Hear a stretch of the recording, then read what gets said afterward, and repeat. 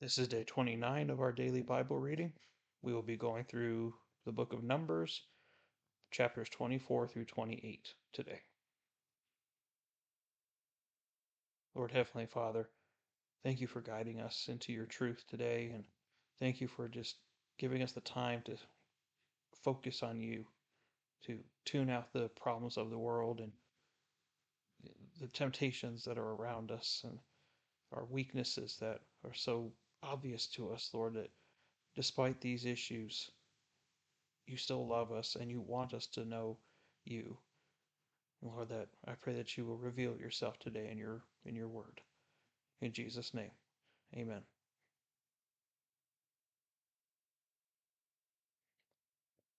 When Balaam saw that it pleased the Lord to bless Israel, he did not go, as at other times, to seek omens, but he set his face toward the wilderness. And Balaam lifted up his eyes and saw Israel camping, tribe by tribe, and the Spirit of God came upon him. He took up his discourse and said, The oracle of Balaam the son of Beor, and the oracle of the man whose eye is opened, the oracle of him who hears the words of God, who sees the vision of the Almighty, falling down, yet having his eyes uncovered. How fair are your tents, O Jacob, your dwellings, O Israel, like valleys that stretch out, like gardens beside the river, like aloes planted by the Lord, like cedars beside the waters. Water will flow from his buckets, and his seed will be by many waters. And his king shall be higher than Agag, and his kingdom shall be exalted. God brings him out of Egypt. He is for him like the horns of a wild ox. He will devour the nations who are his adversaries, and will crush their bones in pieces and shatter them with his arrows.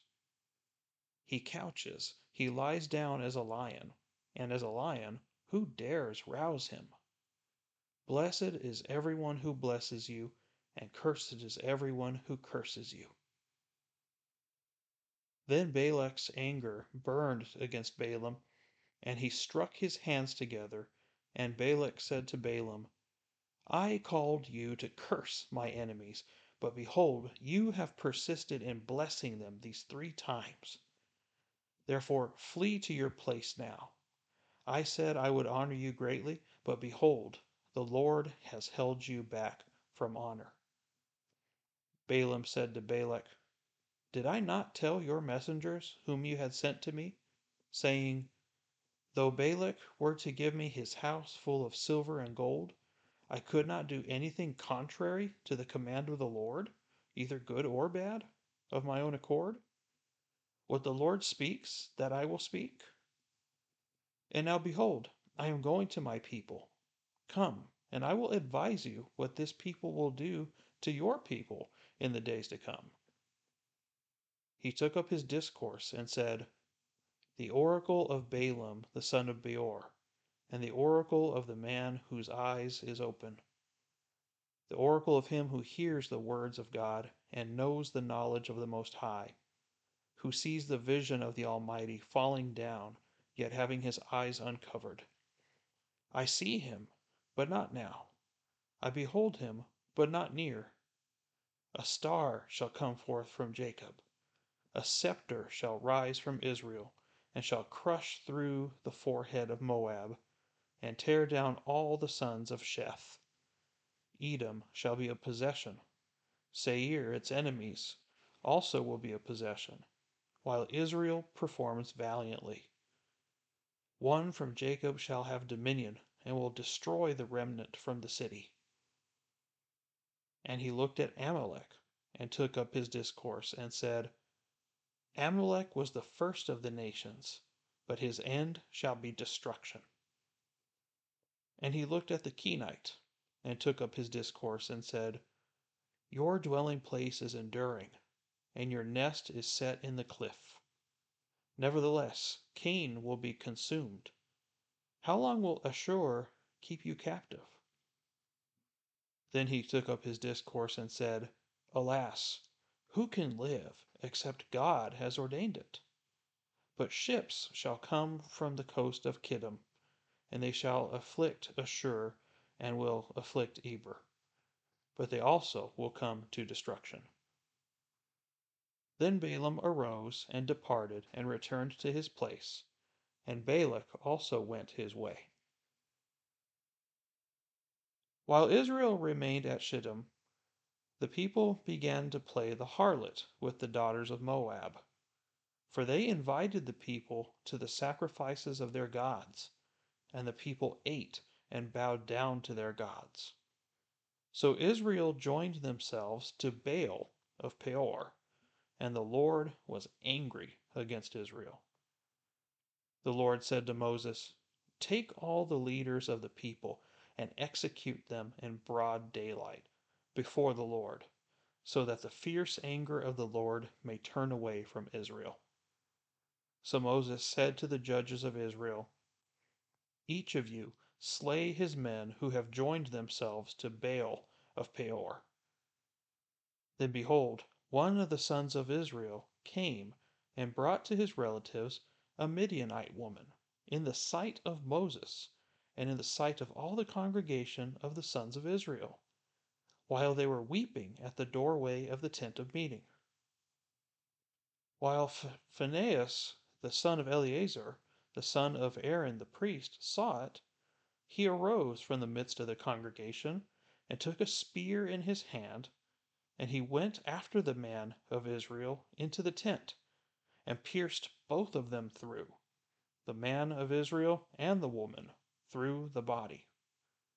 So the plague on the sons of Israel was checked. Those who died by the plague were 24,000. Then the Lord spoke to Moses, saying, "Phinehas, the son of Eleazar, the son of Aaron the priest, has turned away my wrath from the sons of Israel, in that he was jealous with my jealousy among them, so that I did not destroy the sons of Israel in my jealousy.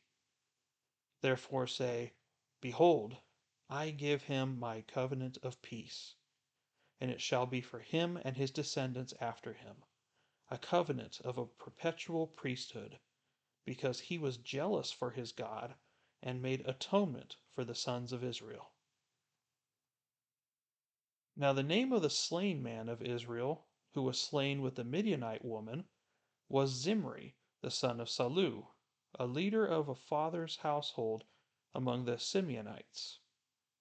The name of the Midianite woman who was slain was Cosbi, the daughter of Zur, who was head of the people of a father's household in Midian. Then the Lord spoke to Moses, saying, "Be hostile to the Midianites, and strike them, for they have been hostile to you with their tricks, with which they have deceived you in the affair of Peor, and in the affair of Cosbi, the daughter of the leader of Midian, their sister, who was slain on the day of the plague because of Peor." And it came about after the plague that the Lord spoke to Moses and to Eleazar the son of Aaron the priest, saying, "Take a census of all the congregation of the sons of Israel, from 20 years old and upward, by their fathers' households, whoever is able to go out to war in Israel." So Moses and Eleazar the priest spoke with them in the plains of Moab, by the Jordan, at Jericho, saying, "Take a census of the people, from 20 years old and upward, as the Lord has commanded Moses." Now the sons of Israel who came out of the land of Egypt were Reuben, Israel's firstborn, the sons of Reuben, of Hanok, the family of the Hanokites, of Palu, the family of the Paluites, of Hezron, the family of the Hezronites, of Carmi, the family of the Carmiites. These are the families of the Reubenites, and those who were numbered of them were 43,730. The son of Palu, Eliab. The sons of Eliab, Nemuel, and Dathan, and Abiram. These are the Dathan and the Abiram who were called by the congregation, who contended against Moses and against Aaron in the company of Korah, when they contended against the Lord. And the earth opened its mouth and swallowed them up along with Korah, when that company died, when the fire devoured 250 men, so that they became a warning. The sons of Korah, however, did not die. The sons of Simeon, according to their families: of Nemuel, the family of the Nemuelites; of Jamin, the family of the Jaminites; and Jachin, the family of the Jachinites; of Zerah, the family of the Zerahites; of Shaul, the family of the Shaulites. These are the families of the Simeonites, 22,200.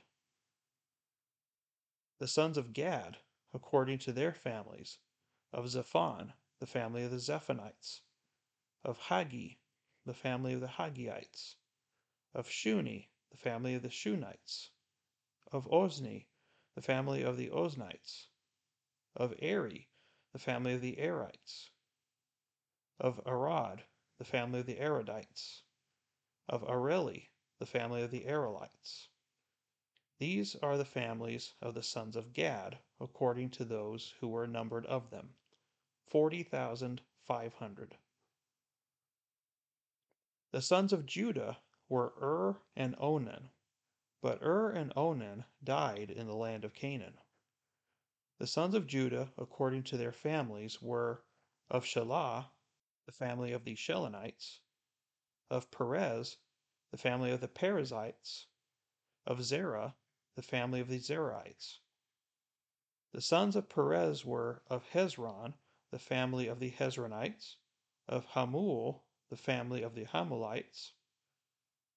These are the families of Judah, according to those who were numbered of them, 76,500. The sons of Issachar, according to their families: of Tola, the family of the Tolaites; of Puvah, the family of the Punites; of Jashub, the family of the Jeshubites; of Shimron, the family of the Shimronites. These are the families of Issachar, according to those who were numbered of them, 64,300. The sons of Zebulun, according to their families: of Sered, the family of the Seredites; of Elon, the family of the Elonites; of Jaleel, the family of the Jaleelites. These are the families of the Zebulunites, according to those who were numbered of them, 60,500.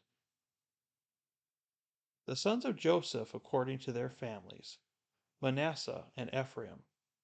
The sons of Manasseh: of Machir, the family of the Machirites; and Machir became the father of Gilead; of Gilead, the father of the Gileadites. These are the sons of Gilead: of Ezer, the family of the Ezerites; of Helek, the family of the Helekites; and of Asriel, the family of the Asrielites; and of Shechem, the family of the Shechemites; and of Shemida, the family of the Shemidaites; and of Hepher, the family of the Hepherites. Now Zelophehad, the son of Hepher, had no sons, but only daughters.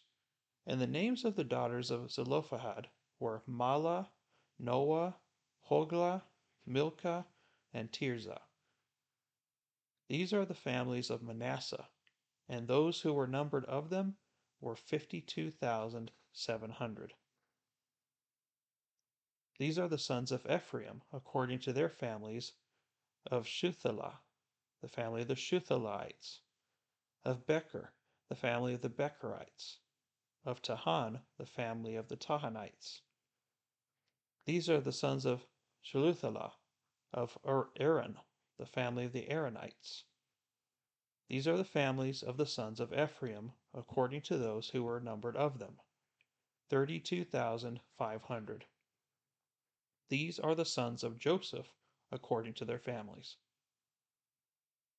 The sons of Benjamin, according to their families: of Bela, the family of the Belaites; of Ashbel, the family of the Ashbelites. Of Ahiram, the family of the Ahiramites. Of Shephupham, the family of the Shephumites. Of Hupham, the family of the Huphamites. The sons of Bela were Ard and Naaman. Of Ard, the family of the Ardites. Of Naaman, the family of the Naamites. These are the sons of Benjamin, according to their families. And those who were numbered of them were 45,600. These are the sons of Dan, according to their families. Of Shuham, the family of the Shuhamites. These are the families of Dan, according to their families. All the families of the Shuhamites, according to those who were numbered of them, were 64,400.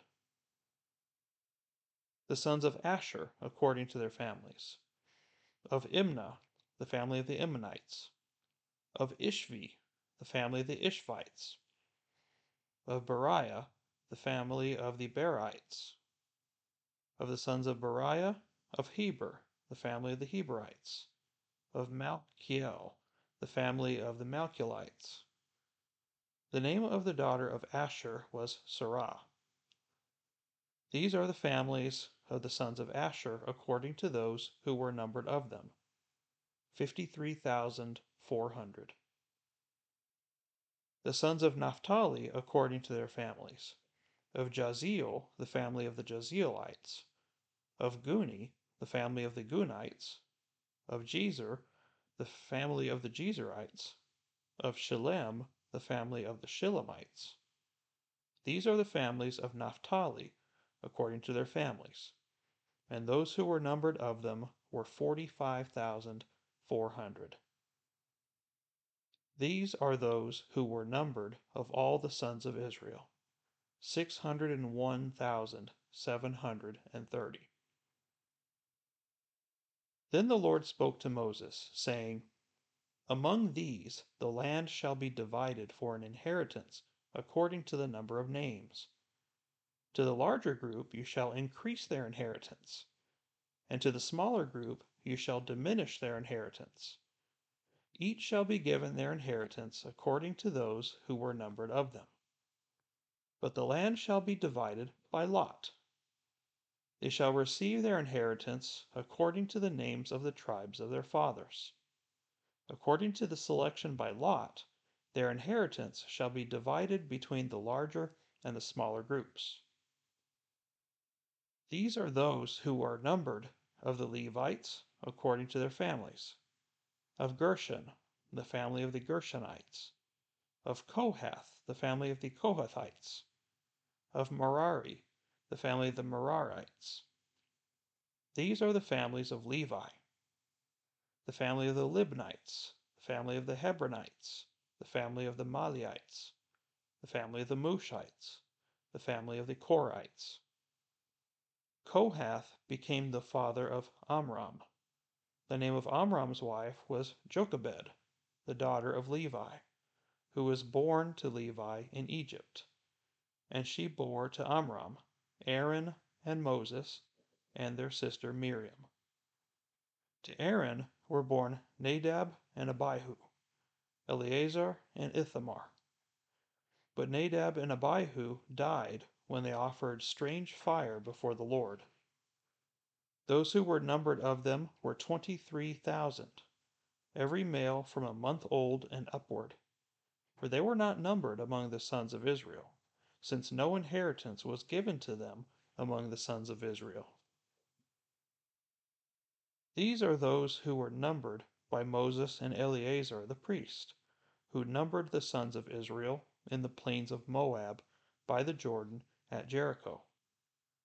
But among these there was not a man of those who were numbered by Moses and Aaron the priest, but who numbered the sons of Israel in the wilderness of Sinai. For the Lord had said of them, They shall surely die in the wilderness. And not a man was left of them, except Caleb the son of Jephunneh and Joshua the son of Nun.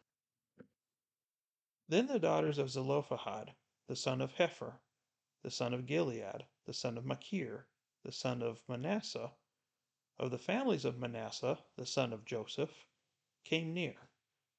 And these are the names of his daughters: Mahlah, Noah, and Hoglah, and Milcah, and Tirzah. They stood before Moses and before Eleazar the priest, and before the leaders and all the congregation at the doorway of the tent of meeting, saying, Our father died in the wilderness, yet he was not among the company of those who gathered themselves together against the Lord in the company of Korah. But he died in his own sin, and he had no sons. Why should the name of our father be withdrawn from among his family, because he had no son? Give us a possession among our father's brothers. So Moses brought their case before the Lord. Then the Lord spoke to Moses, saying, The daughters of Zelophehad are right in their statements. You shall surely give them a hereditary possession among their father's brothers, and you shall transfer the inheritance of their father to them. Further, you shall speak to the sons of Israel, saying, If a man dies and has no son, then you shall transfer his inheritance to his daughter. If he has no daughter, then you shall give his inheritance to his brothers. If he has no brothers, then you shall give his inheritance to his father's brothers. If his father has no brothers, then you shall give his inheritance to his nearest relative in his own family, and he shall possess it. And it shall be a statutory ordinance to the sons of Israel, just as the Lord commanded Moses.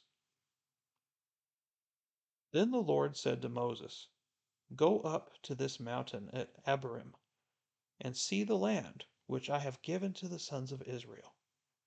When you have seen it, you too will be gathered to your people, as Aaron your brother was. For in the wilderness of Zin, during the strife of the congregation, you rebelled against my command to treat me as holy before their eyes at the water. These are the waters of Meribah of Kadesh in the wilderness of Zin. Then Moses spoke to the Lord, saying, May the Lord, the God of the spirits of all flesh, appoint a man over the congregation, who will go out and come in before them, and who will lead them out and bring them in, so that the congregation of the Lord will not be like sheep who have no shepherd.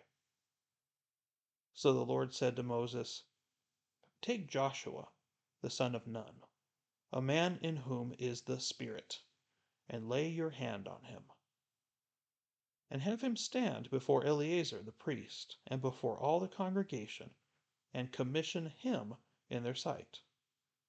You shall put some of your authority on him, in order that all the congregation of the sons of Israel may obey him. Moreover, he shall stand before Eleazar the priest, who shall inquire for him by the judgment of the Urim before the Lord. At his command they shall go out, and at his command they shall come in, both he and the sons of Israel with him, even all the congregation. Moses did just as the Lord commanded him, and he took Joshua and set him before Eleazar the priest and before all the congregation. Then he laid his hands on him and commissioned him, just as the Lord had spoken through Moses. Then the Lord spoke to Moses, saying, Command the sons of Israel, and say to them, You shall be careful to present my offering, my food for my offerings by fire, of a soothing aroma to me at their appointed time. You shall say to them, This is the offering by fire which you shall offer to the Lord: 2 male lambs 1 year old without defect, as a continual burnt offering every day. You shall offer the one lamb in the morning, and the other lamb you shall offer at twilight. Also 1/10 of an ephah of fine flour for a grain offering, mixed with a fourth of a hin of beaten oil. It is a continual burnt offering which was ordained in Mount Sinai as a soothing aroma, an offering by fire to the Lord. Then the drink offering with it shall be a fourth of a hin for each lamb. In the holy place ye shall pour out a drink offering of strong drink to the Lord. The other lamb you shall offer at twilight, as the grain offering of the morning, and as its drink offering. You shall offer it an offering by fire, a soothing aroma to the Lord. Then, on the Sabbath day, 2 male lambs 1 year old without defect, and 2/10 of an ephah of fine flour mixed with oil as a grain offering, and its drink offering. This is the burnt offering of every Sabbath, in addition to the continual burnt offering and its drink offering. Then at the beginning of each of your months ye shall present a burnt offering to the Lord, 2 bulls and 1 ram, 7 male lambs 1 year old without defect, and 3/10 of an ephah of fine flour mixed with oil for a grain offering. For each bull, and for 2/10 of fine flour mixed with oil for a grain offering for the 1 ram, and 1/10 of an ephah of fine flour mixed with oil for a grain offering for each lamb, for a burnt offering of a soothing aroma, an offering by fire to the Lord. Their drink offerings shall be half a hin of wine for the bull, and a third of a hin for the ram, and a fourth of a hin for a lamb. This is the burnt offering of each month throughout the months of the year. And 1 male goat for a sin offering to the Lord. It shall be offered with its drink offering in addition to the continual burnt offering. Then on the 14th day of the first month shall be the Lord's Passover. On the 15th day of this month shall be a feast. Unleavened bread shall be eaten for 7 days. On the first day shall be a holy convocation. You shall do no laborious work. You shall present an offering by fire, a burnt offering to the Lord, 2 bulls and 1 ram, and 7 male lambs 1 year old, having them without defect. For their grain offering ye shall offer fine flour mixed with oil, 3/10 of an ephah for a bull, and 2/10 for the ram. 1/10 of an ephah you shall offer for each of the 7 lambs. And 1 male goat for a sin offering to make atonement for you. You shall present these besides the burnt offering of the morning, which is for a continual burnt offering. After this manner you shall present daily, for 7 days, the food of the offering by fire, of a soothing aroma to the Lord. It shall be presented with its drink offering in addition to the continual burnt offering. On the 7th day you shall have a holy convocation. You shall do no laborious work. Also, on the day of the first fruits, when you present a new grain offering to the Lord in your feast of weeks, you shall have a holy convocation. You shall do no laborious work. You shall offer a burnt offering for a soothing aroma to the Lord, 2 young bulls, 1 ram, 7 male lambs 1 year old, and their grain offering, fine flour mixed with oil, 3/10 of an ephah for each bull, 2/10 for the 1 ram, a tenth for each of the 7 lambs, also 1 male goat to make atonement for you. Besides the continual burnt offering and its grain offering, you shall present them with their drink offerings. They shall be without defect. And thus we come to the end of our reading today. Now let's go back to chapter 24 and see what's going on here. So we see that Balaam, as before, was kind of playing both sides of the field. He went so that he could see what material things he could get out of this. But he seemed to have a good understanding of the situation here. From the very first line, you see that. When Balaam saw that it pleased the Lord to bless Israel, he did not go as other times to seek omens, but he set his face toward the wilderness. Balaam lifted up his eyes and saw Israel camping, and the Spirit of God came upon him. The Holy Spirit fell upon him and gave him the prophetic words that we see here. And what's very interesting about some of these prophetic words are obviously they're all going to come true, right? We understand that. But it's a prediction of prosperity and that nations that Israel blesses will be blessed, and nations that curse Israel will be cursed. And we also see a very specific prophecy here in verse 7. And his king shall be higher than Agag. Who is Agag? Agag is actually the name of a king that Samuel kills. And this is much later. We're talking about a few hundred years later that this man Agag is going to come into existence. So this is one of two times that I know of, besides Cyrus, that there is a specific name given in the prophecies for somebody who will come in the future.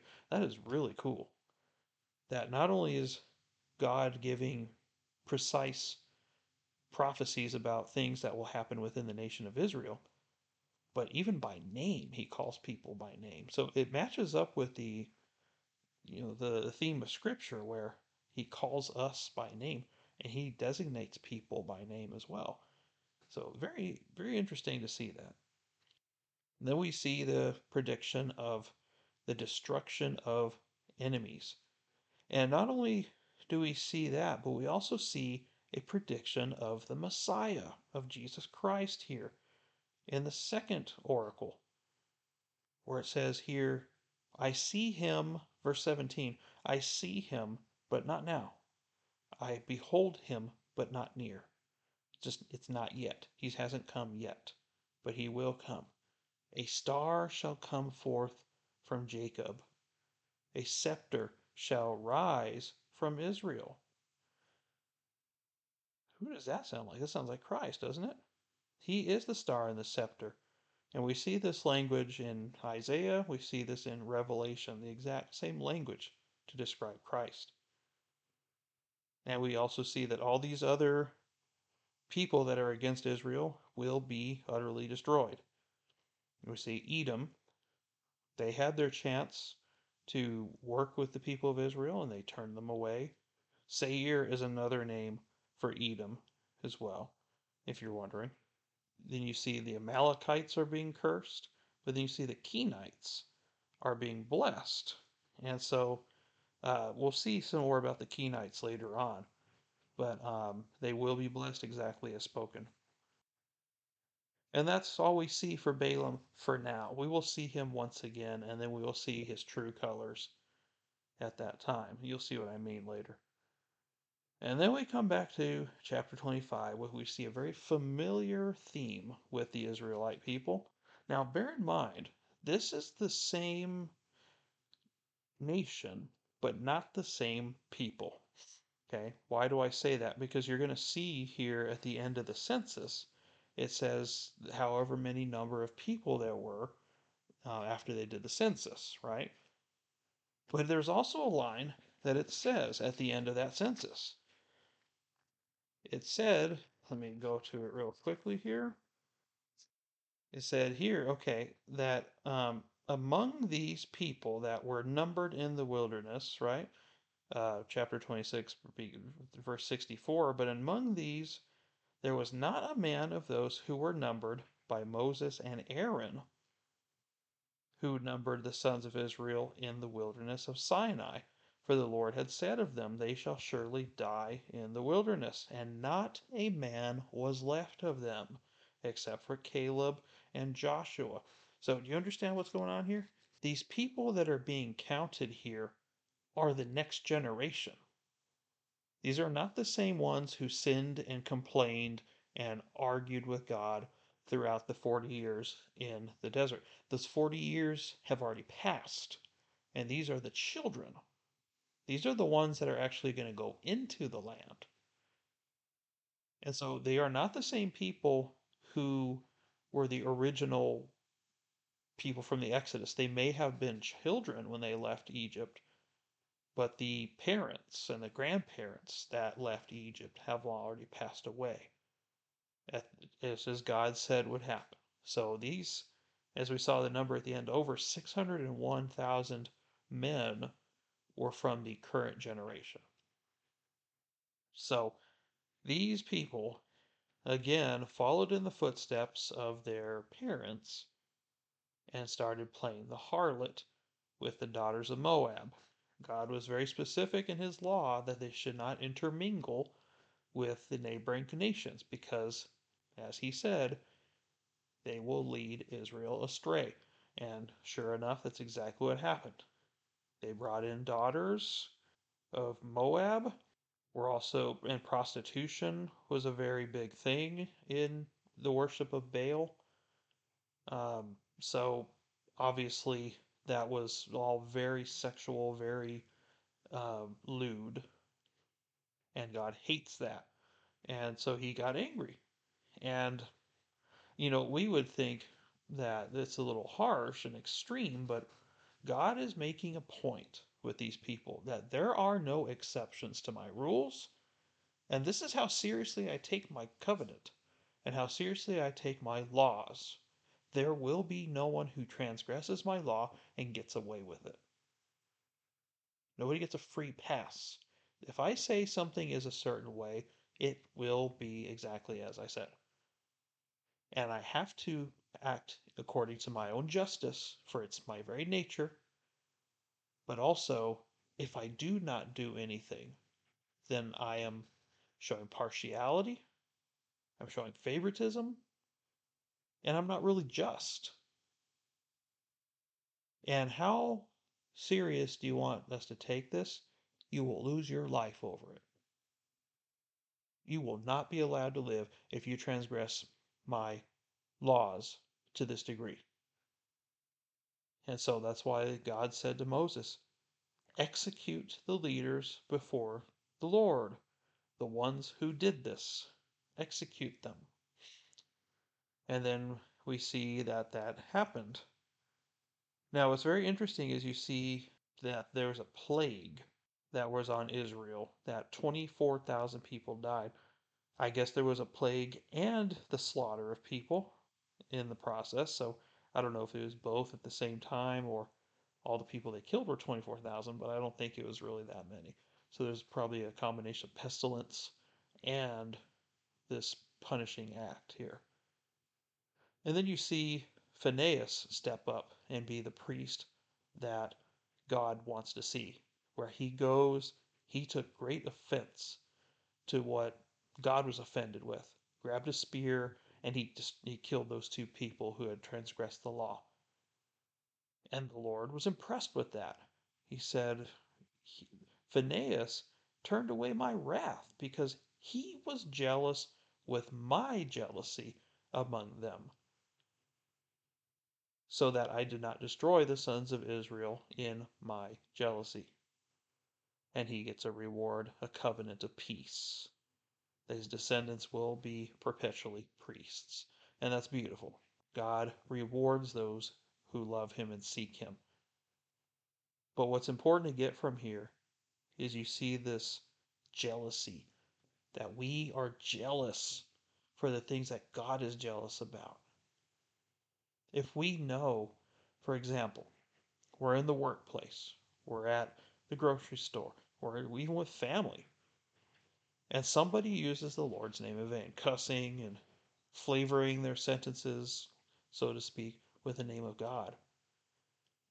That really should bother us. That that person is using that name so casually, not understanding what kind of power is behind that name.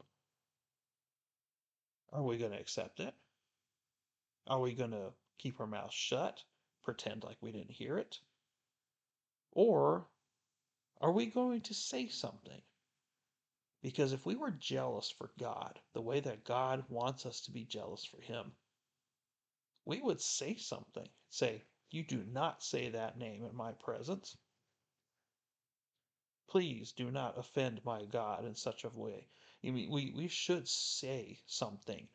If we see something that is obviously against God's rules, against God's nature, that opposes God in any way, we should be outspoken about it.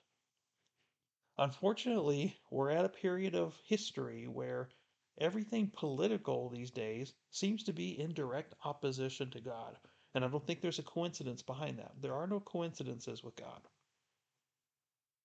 The forces of Satan are highly active and have hijacked government for this very thing. And so, if you see people react in such a crazy way to things like anti abortion, anti free speech, so on and so forth, all these different things, it's religious, it's spiritual issues. It's not just, political. There are some things like, there's nowhere in the Bible that says you have to bear arms, right? For example, the Second Amendment. There's no law in the Bible about that, so that's obviously not something we should debate at church. But the things that are of God, like the sanctity of life, the freedom of religion, freedom of hatred and slavery and racism, all those things should be not among us. That should be something that is not, we have nothing to do with that. We stay as far away as that from that as possible. And if somebody is actively doing these things in our presence or in our knowledge, we should be saying something about it. And by doing so, not only are we being jealous for God's jealousy, but in the process, that may give you an opportunity to share the gospel with these people. And it gives you spiritual credibility with the people around you to show you're different and you're standing up for something that is morally and spiritually right. They may hate you for it on the other flip side, but it's still the right thing to do because overall, we're not trying to oppress people. I hope that it's not because we're trying to be people pleasers. The only person that we should be pleasing is our God. Some people have trouble with that, but that is the reality of the world around us, that the world is going to pass away, and the favor of people is going to pass away. And one minute they'll love you, but the next minute you'll be long forgotten, or they'll stab you in the back. But God doesn't do that.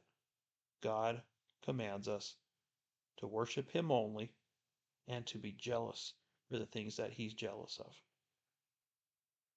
And the biggest thing He's jealous of is our affections. Are we affectionate toward Him first? Are there any other gods before Him? Are there any idols that we've placed in front of Him? And if there are, we need to destroy them. Not just set them aside, not just save them for later, but literally, utterly destroy them, forget about them, remove them from our life. Otherwise, we cannot move forward. God will not honor it if we try to make peace with the things of this world, because when we make peace with things of this world, we become enemies of God. Anything in this world opposes God. Now, when I mean world, I'm talking about the systems of the world, not the world itself, the creation. I'm talking about the systems of the world. So be very careful with that. So we saw the nation of Israel steeped in idolatry, and they paid the price for it. And then we see them go through the census again, but this time the census of the new generation. And then there were laws of inheritance, how if the patriarch had no sons, then the daughters could get the inheritance. And then it's very clear as you go down the list, there were other things that needed to be done if there were any debates on it. There's a pretty prescribed thing to do for inheritances. So then we see Moses commissioned Joshua. Rather, the Lord commissioned Joshua to give him authority now, as well as when Moses is taken and his life is over, then Joshua is already installed as the leader, and it is not a surprise to anyone. Now, something I meant to mention a few episodes ago, but like it says here in chapter 27, verse 21, moreover, he shall stand before Eleazar the priest and shall inquire for him by the judgment of the Urim before the Lord. Now, earlier in the scripture, especially during the time of the high priest's um, garments and the equipment he had to wear, there mentions something called the Urim and the Thummim.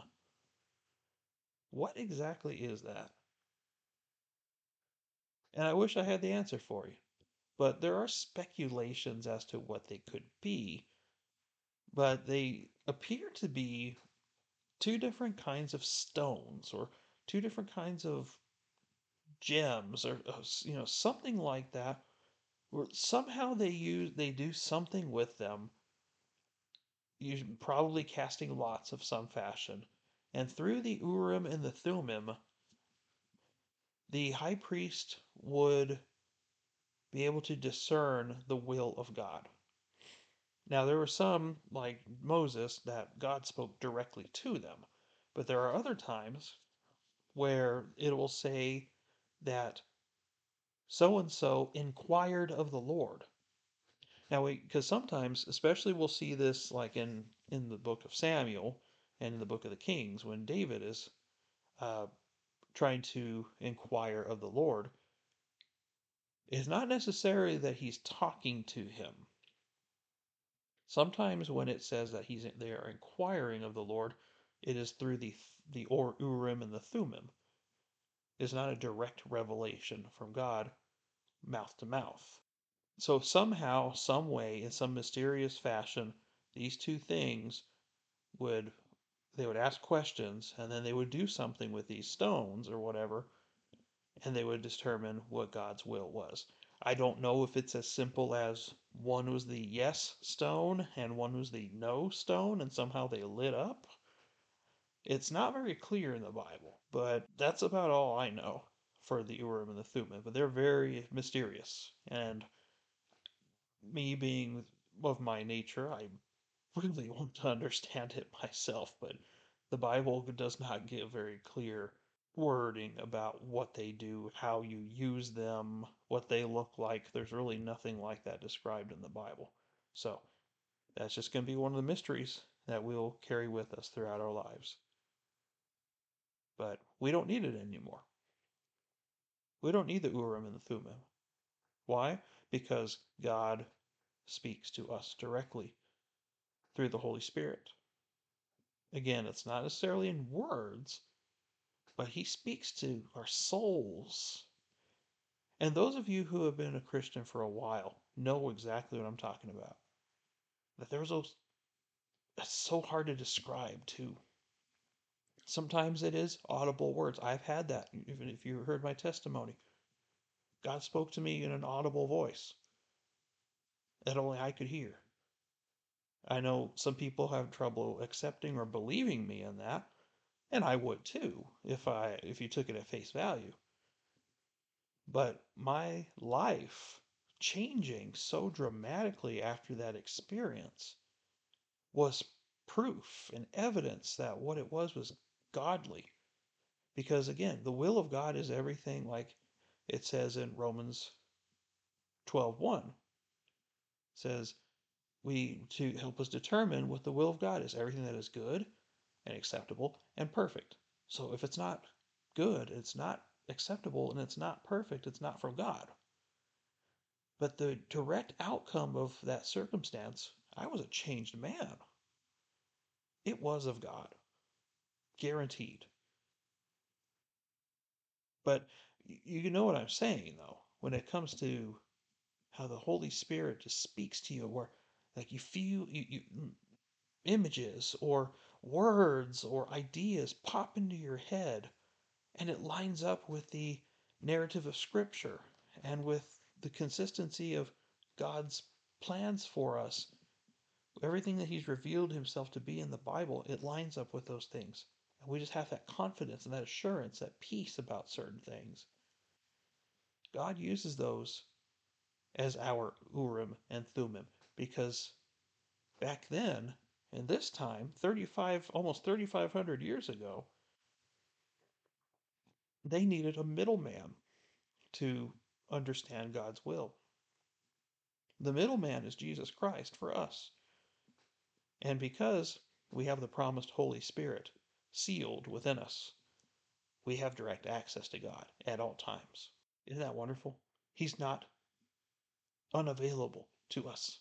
He is always there and ready to listen to our complaints and to listen to our requests. But more than that, He's there to instruct us, and He's there to spend time with, just have a relationship with Him. And that's something that I will not stop talking about because that is what is lacking in your average Christian today. The lack of relationship with our God in your private life. Spend some time with the Lord, not only studying His Word and praising Him for it, but seek Him, seek His face. And like it says, you will seek me and find me when you seek me with all your heart. And God's not a liar, so it has to be true. So that's all I have for today.